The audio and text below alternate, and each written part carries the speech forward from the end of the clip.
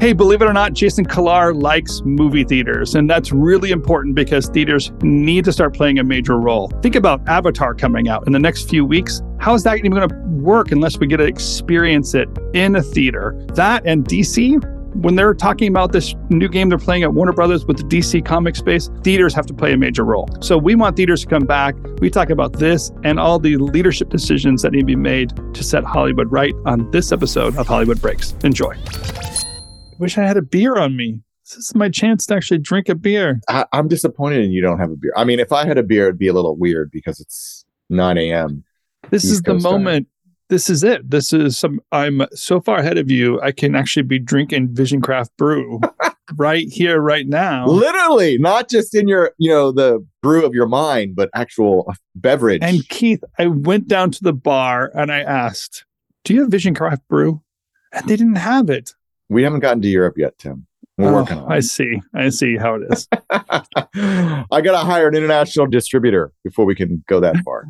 I recommend giving that a shot because Paris would be a good place to be drinking some Vision Craft Brew. Plus, it would give me an excuse to go to Paris, right? I could go see how they're setting up the brew and see if it works. Yeah. Listen, if you want an excuse, the place I'm staying, it's like 2 doors down and across the street from a restaurant called, I'm going to totally ruin this name, so someone has to correct me on how to pronounce it in French properly.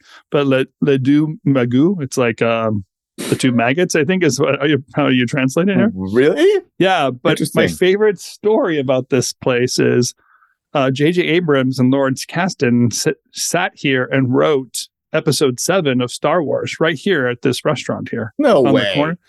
Kid you not, it's the story of the place, and they loved it because everyone around them spoke French, and they were processing Star Wars. He said the public could have literally sat there and listened to the new Star Wars movie being played out as they went through it. Wow, right? Why Paris? Is that where Lawrence Kasdan lives now? Keith, why not Paris? I think that's what you have to. Why not? Indeed. Yeah. I think they were looking for Vision Craft somewhere. Brew. Why not? They were driving around trying to find where they had it, and they ended up here. Well, don't say they were drinking it because I don't want any credit for The Force Awakens. All right.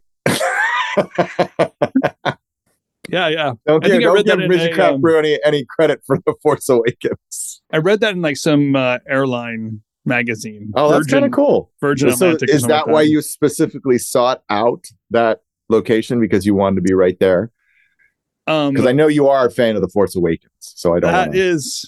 That is so close to my heart that you would think that's why we came to this area, but no, that's not why we came here. This is the best part. If you ask me, the best part of Paris is this. It's called Saint-Germain.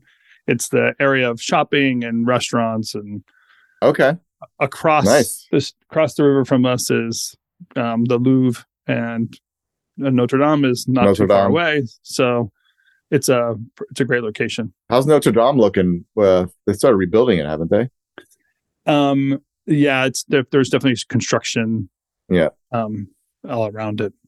Still a great sight to see. This is an awesome city, and wintertime and Christmas time, it's awesome because all the Christmas villages that are around. We just came from Vienna, and we have in Amsterdam too. So the Christmas villages are just popping up all over Europe. It's awesome. You just walk around and drink. That is a good idea. Going to Europe for Christmas. Good for you, Tim. Yeah. I'm impressed. Yeah. Thanks. Now I know who to turn to when my wife and I decide to plan our trip to Europe and Christmas. I'll tell Sarah, hey, let me just call Tim. He'll plan the whole thing for us. He's been there over the holidays. He knows. But listen, I've had time to read, and I've read Founders Brew. Pretty awesome. Andrew Rosen's newsletter was great this week. He talked about the what was it called? The effect. The Linkletter effect. The Linkletter effect. Yeah. Really great. I've been catching up on films, and I'm out there. You really were hammering Kilar this week on in your newsletter. Yeah, I mean, I wouldn't say I think that's a little strong term, Tim. I wouldn't say I was hammering him, but he wrote an article in the Wall Street Journal, for those of you who have not read The Founders Brew yet. And it was more or less a description of sort of where we were from pretty much 2010 onward in terms of the industry.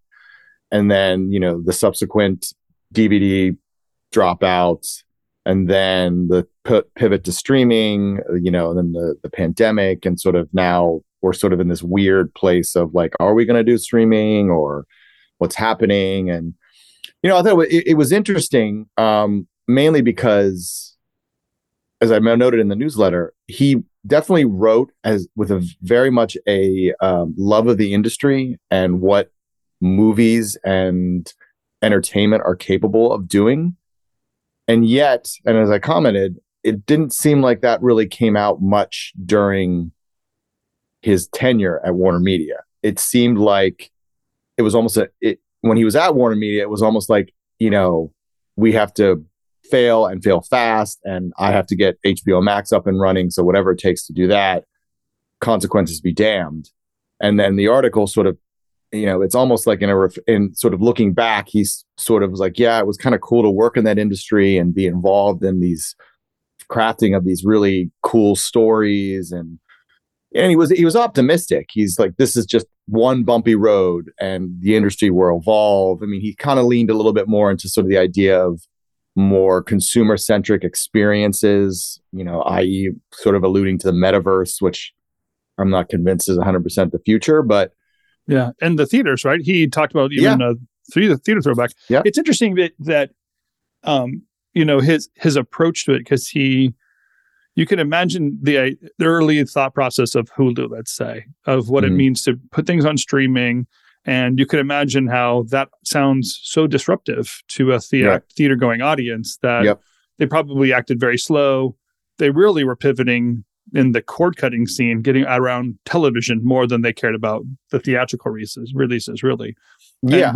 And opposed to Netflix, they were saying like, no, we're going to be in films and sometimes make TV shows. Right. I feel like Hulu's like, we're going to try and make TV shows. And then sometimes, just like TV has film on it, we'll go that way. In reality, the user experience is nearly the same. I'm using my television set to watch it, call it a film, call it a TV show. I don't care. It's going to look like this and going to work like this. Right. Yeah. So the precursor for that. And then when the pandemic hits, it was such an odd play that he had the opportunity to kind of set the game and understand how it happened. He wasn't afraid of HBO Max, but as you pointed out in your article, he was just slow to understand how the community would respond to that kind of a pivot. Yeah, I mean, I think that sort of when he was hired, everyone's like, wait, who's this guy? Like nobody really remembered that he was actually the first CEO of Hulu. And I think, when anybody comes from the outside in the industry, it's always sort of like you look at them with this okay, do they really understand how this industry works and how relationship based it is? And everyone wants to come in and said, I can fix it. I can fix it. And I think a lot of people looked at Jason Kilar as sort of this tech bro guy who came in, and the tech, mantra is fail fast, fail often. And so he's like, all right, we're just going to start breaking shit left, right, and center. Now, obviously, looking back, Project Popcorn, which was the pushing of all Warner Brothers releases onto the HBO Max platform, sort of during the almost the height of the pandemic when, we were dealing with all the variants and no one knew what was happening. Obviously was a success for HBO Max. It really put it on the map. It, put a lot of, eyeballs when people really weren't comfortable going to the theaters. But he completely forgot the relationship angle and just ignored the creative community and just didn't have the necessary conversations with all the talent who, put a lot of blood, sweat, and tears, not to mention in front of the camera, behind the camera, to make sure this movie looks as good as possible for a theatrical experience. And then you're just dumping it into HBO Max just to save your streamer. And I think there could have been some finesse there that I think, and I would imagine would rightfully acknowledge that there were some mistakes made there. Maybe even that's why he's pulling back with the theatrical comments of just fairness. Yeah, that's why he had an entire paragraph about the theatrical experience and how Alamo Drafthouse and those kinds of experiences may be the future. And I'm like, well, you could have leaned in and helped them out a little bit. Like you could have negotiated with Alamo Drafthouse or.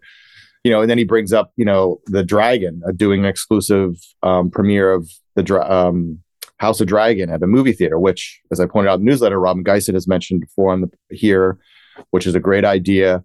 Well, why didn't he lean in and help do that when he had I mean, it's just interesting, these sort of afterthoughts It's because Robin said it afterward, and he's been listening to us. Yeah, right. So now he's and he's listening to us now. Right. Now he's getting it. Now he's understanding, which is why he, talked about, the theatrical experience needs to evolve, which, yes, it does. He's clearly a fan of Hollywood Breaks. Clearly. Yeah, obviously. He's obviously a regular listener. So, it's interesting that there's this afterthought, like, oh, yeah, you can do this, you can do this. Well, it's like, well, why didn't you do some of those things when you were in charge? Like, you could have figured out a way to maybe take some of those releases, like a Dune, which really probably could have done really well in a theatrical aspect, and tried to work out something with an Alamo Draft Hour, where, like, do it on HBO Max, but then help out sort of the fledgling, theaters. I don't know what that looks like, but it would have been worth experimenting, at least. If you're going to throw an entire slate onto HBO Max. Paramount won that game. They just were willing to do what they needed to. And maybe just the push from The Quiet Place made Paramount dive into it sooner than later. They didn't have a choice. Right. But they also didn't fight the creative side. I feel like Warner Brothers was in the middle and Disney was on the other side. Really because just keep in mind Disney and Scarlett Johansson's clash, where they basically said, sure, we're going to release it, and then didn't give her full credit for what the film would have done in the theaters. So the time of pandemic. But Kilar is an interesting character because of the time that he spent at Warner Brothers and the moment that he had. We know Bob 2 was released recently from Disney. Like the transition time has been a very short time for some of these CEOs. Yeah. And trying to figure out really what the future is going to be. We know, like, the last 2 years or 3 years is not the future. It might have just been a recovery stage or but not necessarily a pivot. And no one really gained much through this process, except for, again, maybe Paramount, who's sitting on a couple $1 billion because of their proper investments. Yeah, exactly. With Bob the second, as we talked about a little bit last week with Tim Heindel, it would have been interesting to see that experiment play out a little longer, just so we could see some more data, maybe get a little more insight into what data Disney, the soon to be probably ended Disney Media and Entertainment Distribution Unit, was using to determine where things were going. Like what were the metrics? How are you making those decisions? Because it was like a mystery, so nobody really understood it. But there were aspects of it that made sense, and now it's sort of like, now it's probably going to go away and we're going back to the way things were, but is that really the future per se? So, there are certain things that have been done in the pandemic by people like Kilar and Bob II that you wish could have played out a little bit more. And you wonder if they would have been a success or not. Just because it was sort of like as you said, with the quick transition, it just felt like, okay, we're going to completely abandon what the guy before me was doing. And now we're going to try something. We're going to go back to what we were doing before. Now, that's not to say that Iger and his new team of let's figure out how this is going to work is going to come back with the exact same thing pre-pandemic, or whether or not it's going to be some amalgamation of what Chapek was doing and, way things were when Iger was there. So it'll be interesting to see how that all plays out as well. Totally. Even Warner Brothers isn't doing so well after Kilar either. This goofy thing that's happening with DC Comics is like, what? Yes. Have they lost control of one of their greatest brands they had control over? Should they just give it up and hand it over to maybe they should give it to Sony, give Sony a chance to mess up with some comic books. I worry when you put Tom Rothman and comic books together. It makes me a little nervous. But it's so for those of you who don't know, this week has been a very interesting week in the DC world. I think it was Wednesday, an article came out in the Hollywood Reporter basically saying that the new plan that James Gunn and Peter Safran are putting together, now heads of DC, is basically going to scrap pretty much everything from the Snyderverse, including talent. So, and just going to maybe just start over from the beginning with a whole new plan and how we're going to attack these characters. And it's interesting because when I was reading that article, it was pretty detailed, which means they probably had a pretty high up source. It wasn't just like an assistant somewhere or, a mid-level manager. And it felt like it was maybe potentially serving two roles. One, essentially announcing to the talent, we're not afraid to get rid of you. So don't come to us with your ridiculous demands of $15 million paydays and back ends. Like, we're not afraid to dump you. Right. And sort of tangentially to that, also, let's see how this plays out in the universe. Like, if we were to dump Henry Cavill as Superman, which, as most of you know, made a triumphant return about a month ago in Black Adam, and it was it felt a little presumptuous, sort of like, yes, we're making Man of Steel 2, and Dwayne Johnson running around saying, I brought Henry back as Superman because he's the people's Superman, and we're going to make so much money on this movie. And that's not making that much money. And, it just felt a little presumptuous to be so assured that everything was moving forward. And maybe that was what was discussed. But once the new heads came on, it's like, okay, now all bets are off. So it might be a way to sort of see how this all plays out. And then, of course, James Gunn came out the next day on Twitter saying, okay, so about that article, some of it's true, some of it's not, some of it's blatantly false. But he didn't clarify which is which. But I could see a sort of game going on here because, obviously Mike DeLuca and Pam Nabdi, who are the heads of Warner Brothers, James Gunn and Peter Safran, have been around a long time. They know how to play the game. And I think this is a little bit of a chess match. They're saying, okay, here's what they're floating ideas for two reasons. A call to action because Black Adam was so underperforming. Yes. Like they had to basically put Dwayne Johnson in his place for a moment. So they're basically showing their ability and showing their muscles, not just flesh muscles, but an actual chutzpah behind the scene. Yeah. And saying, look at Dwayne, we appreciate the effort you put into it. It didn't work out. We didn't make tons of money that we're going to keep on going with the universe that you believe you've created and brought back. Right. Yeah. But this is a poor way of doing it. Like to put that out there in the world to see where the fans are going to respond to it. I feel like they're just disrupting more of something that they barely held on to. Yeah. I mean, this is a difficult thing because we went through this a lot when I was at Fox. The leadership at the time responded a lot to what was happening online, which is a very small, specific subset of an audience. Yes, they're loyalists, but the ultimate reality is they're going to the movie regardless. They can bitch and moan about the trailer and this shot and this guy's costume or this character's costume, but they're going to go, if only so they can hate on it and say, I was right. The problem is, for these movies, there needs to be a growth potential. And I think we're hitting the point where it's almost flatlining and it's starting to tilt in the wrong direction, right? So I think we have to start thinking about ways to grow the audience. Now, I often go back to Days of Future Past, which in my mind was one of the best X-Men movies. And one of my colleagues I was working with at the time is not a comic book fan. And I sent her the third trailer, just being like, hey, what do you think of this? Because I'm a comic book. I know about comic books. I grew up reading them, so I kind of know the ins and outs.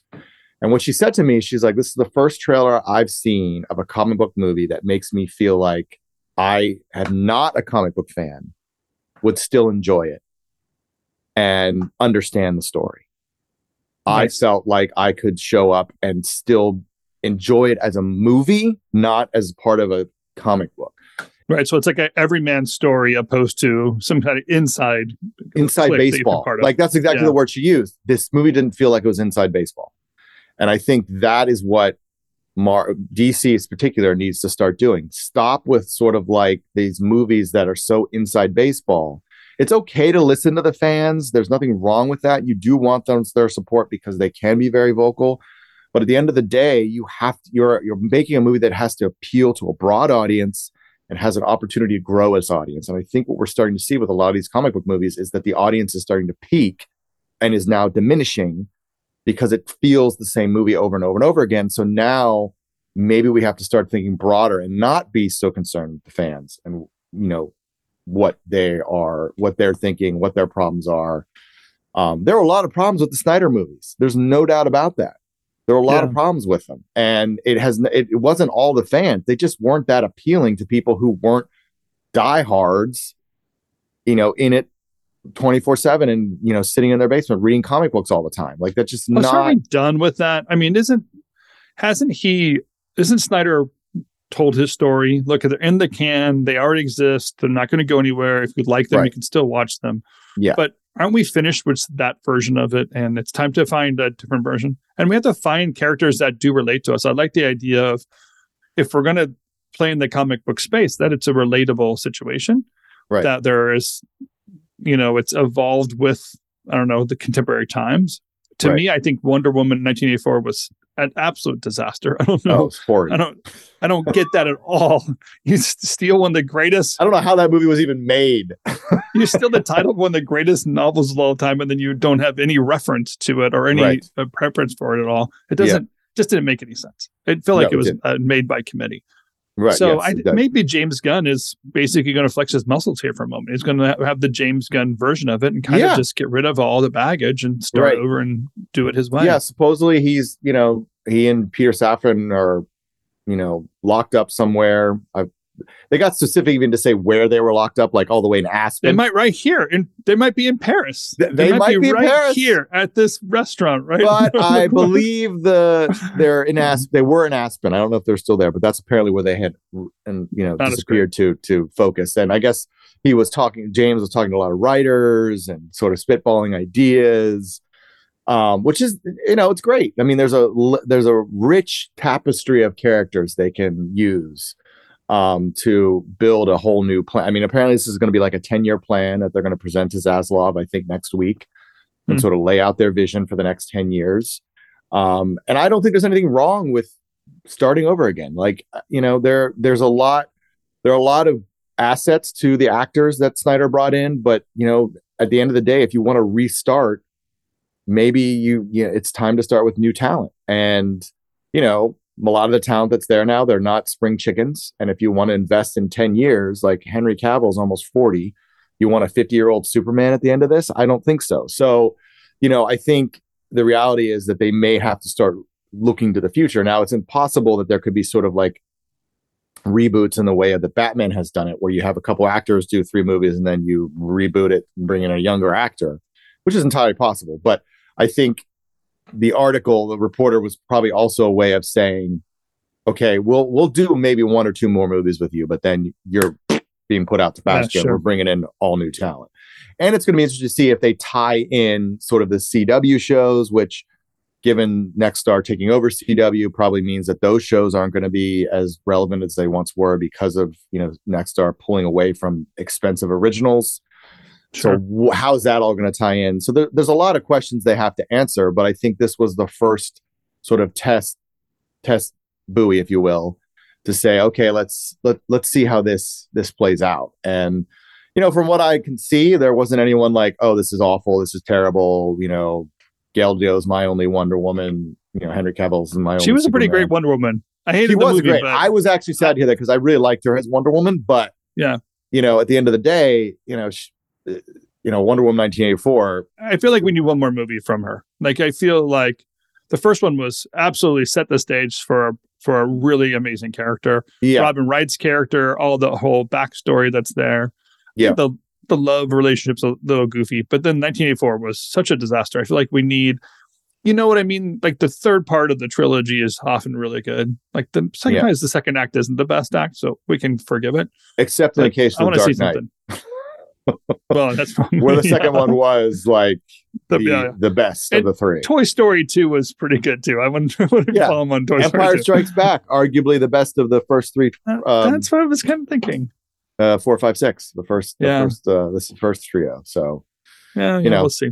Well, I think they definitely didn't do that in 1984, but maybe the test plan themselves. For like the fan base, let's bring back something, amazing spectacle is what we're going to see soon with Avatar. Maybe this will give us a sense of like how the fans would respond to an old storyline, bringing it back, playing itself out. And it's coming out soon. I think the press has already kind of done some screenings of it, and there's some news out there that it's visibly pretty great.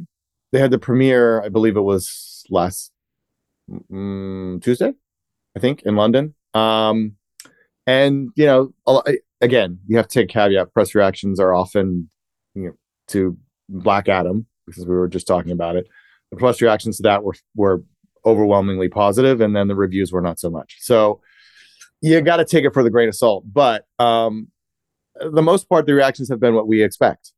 An amazing visual spectacle, like jaw-dropping visuals. It looks amazing. You feel like you're there. And then, Kyle Smith, who's the film reviewer for the Wall Street Journal, I think he summed it up just right. It's a spectacle. It's great. Its visuals are amazing. I found myself not really caring about the characters, and it kind of just ends. Then there's no resolution, which again makes sense somewhat because they've got 3 more movies coming. Yeah, sure. Yeah, they're episode 1, right? Yeah, but that's what to expect. The important thing is whether or not it's enough to get people to show up. Now, tracking right now, I think is 175, 180 for the weekend. So that's pretty good, to say the least. Yeah. But as Cameron has mentioned, it needs to make a buttload of money. So in order to justify the expense and how much money they've spent on it. So plus the fact that there's 3 more coming. So it seems to me that it could start out really well, but we'll see if it holds. And you're right. This is the first one under Iger's new reign. I think there might be some critical nature to making a smart decision after the box office plays itself out and saying, hey, as a new CEO, do I keep it going because we've made promises and have a big picture? Or do we say, it's not exactly the box office hit we want to. We got to get down to business, cut expenses where we need to, and get rid of it. It's a critical time for this kind of a story to play itself out. Yeah, it's interesting that the characters aren't. I think the flaw of the first one is, again, I couldn't name one character. I know there's not one quotable line that I remember.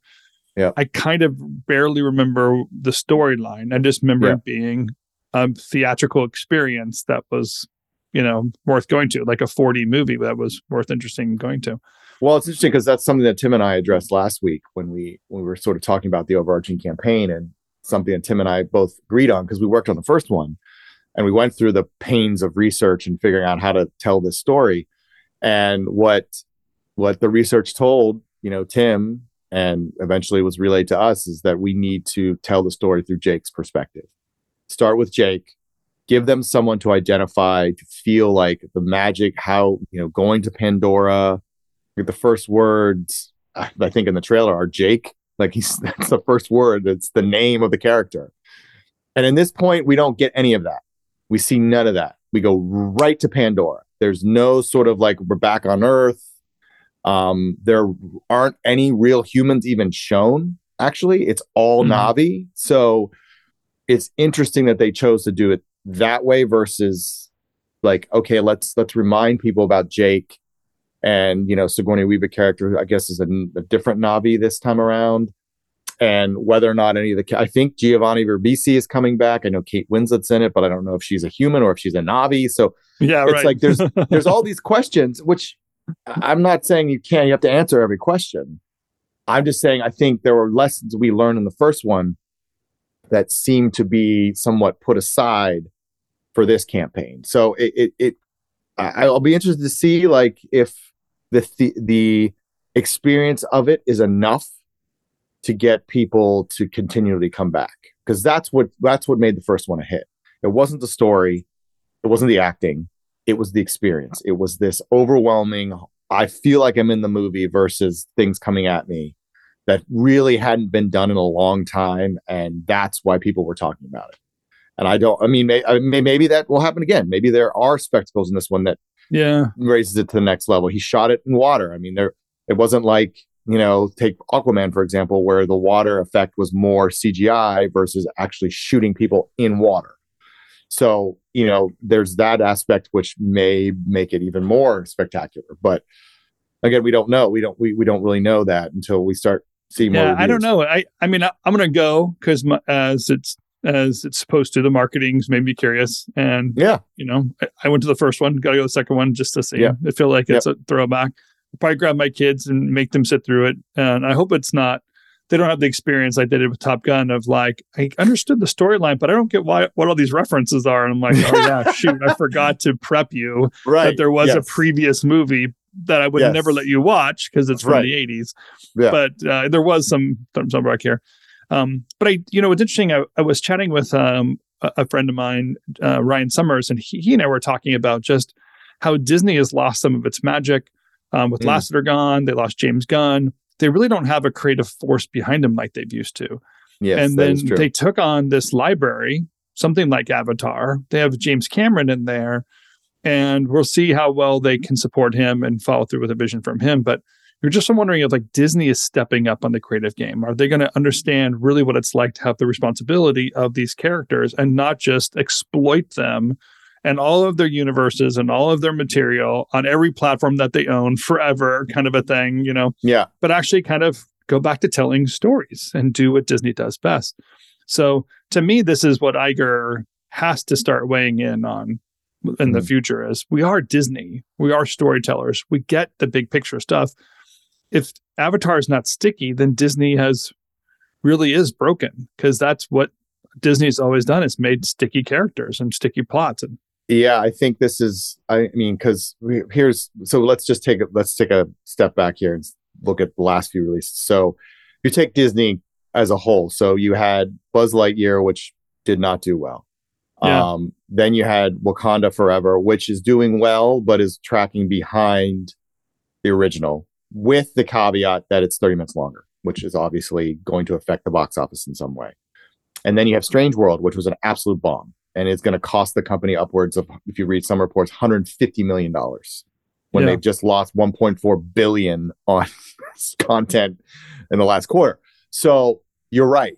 There is a lot of problems at Disney right now. And I think that's why Iger, when he came back, he said, we're going to start focusing on the creative again. And listen, Disney's been through these booms and busts. There was that time in the late 80s, early 90s when the animation movies were terrible. And then, you had the Katzenberg era when he brought back sort of the magic, the Lion King, Aladdin. They had that wonderful run of Lion King, Aladdin, Little Mermaid. And it was just like, wow, they're back. And then Pixar started showing up. And it's like, wow, Disney really knows how to do it. Now, remember, the heart of Disney is animation. So if they are not nailing the animation, then yes, there's a art problem there. And there was a moment where you thought Pixar would never lose an Oscar. And now Pixar can't make a film to survive. If they were a standalone corporation, they'd be in the red right now trying to figure out what to do next. Right. Their latest releases just are not holding on to the true values of the storytelling that they once had. So, I don't know. I'd be interesting in seeing how Avatar plays itself out, because Disney is such a big picture, it's such a big investment, and some big promises that Disney's going to have to make some major decisions here. So the next few weeks, I'll be very curious on what the corporate says as the film plays itself out, and what excuses they have, and who they're going to throw under the bus, and all that kind of stuff.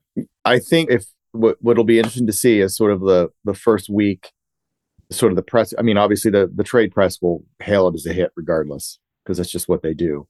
But it'll be interesting to see what happens to the stock price. If stock price starts to dip, then that means that a lot of people are like, oh boy, Disney's going to lose a buttload of more money on this movie, and they've got 3 more coming. And it'll be interesting to see like what Cameron's saying, because Cameron's not one known to follow a script when it comes to PR and press. So it'll be interesting to see like what he stirs up. Exactly. And so because he has to defend his career on this one. He's not just playing games with the box office. I've said it a million times and I'll say it again. I've never bet against James Cameron. He is a visual storyteller. He knows how to fashion visual elements that just grab an audience and don't let go. Now we're in a different world now where, we've got since 2009, where we've been bombarded with decades of Marvel movies and, spectacle and 3D. All the Marvel movies, let's not forget, are all 3D movies. So 3D kind of became sort of corny again. And that's what really lifted Avatar, was the sort of the immersive 3D element of it. So is that going to be enough this time around? I don't know. So we'll see. Yeah, interesting. Hey, we have 3 episodes left before this year is up. So coming up in the next couple of weeks, we're going to be doing some 2022 wrap-ups, some summaries. I want to hear some predictions for 2023. So you better start thinking about that, making a short list of what do you think 23 is going to look like and what we're going to see coming up in Hollywood, because I want some inside scoop there.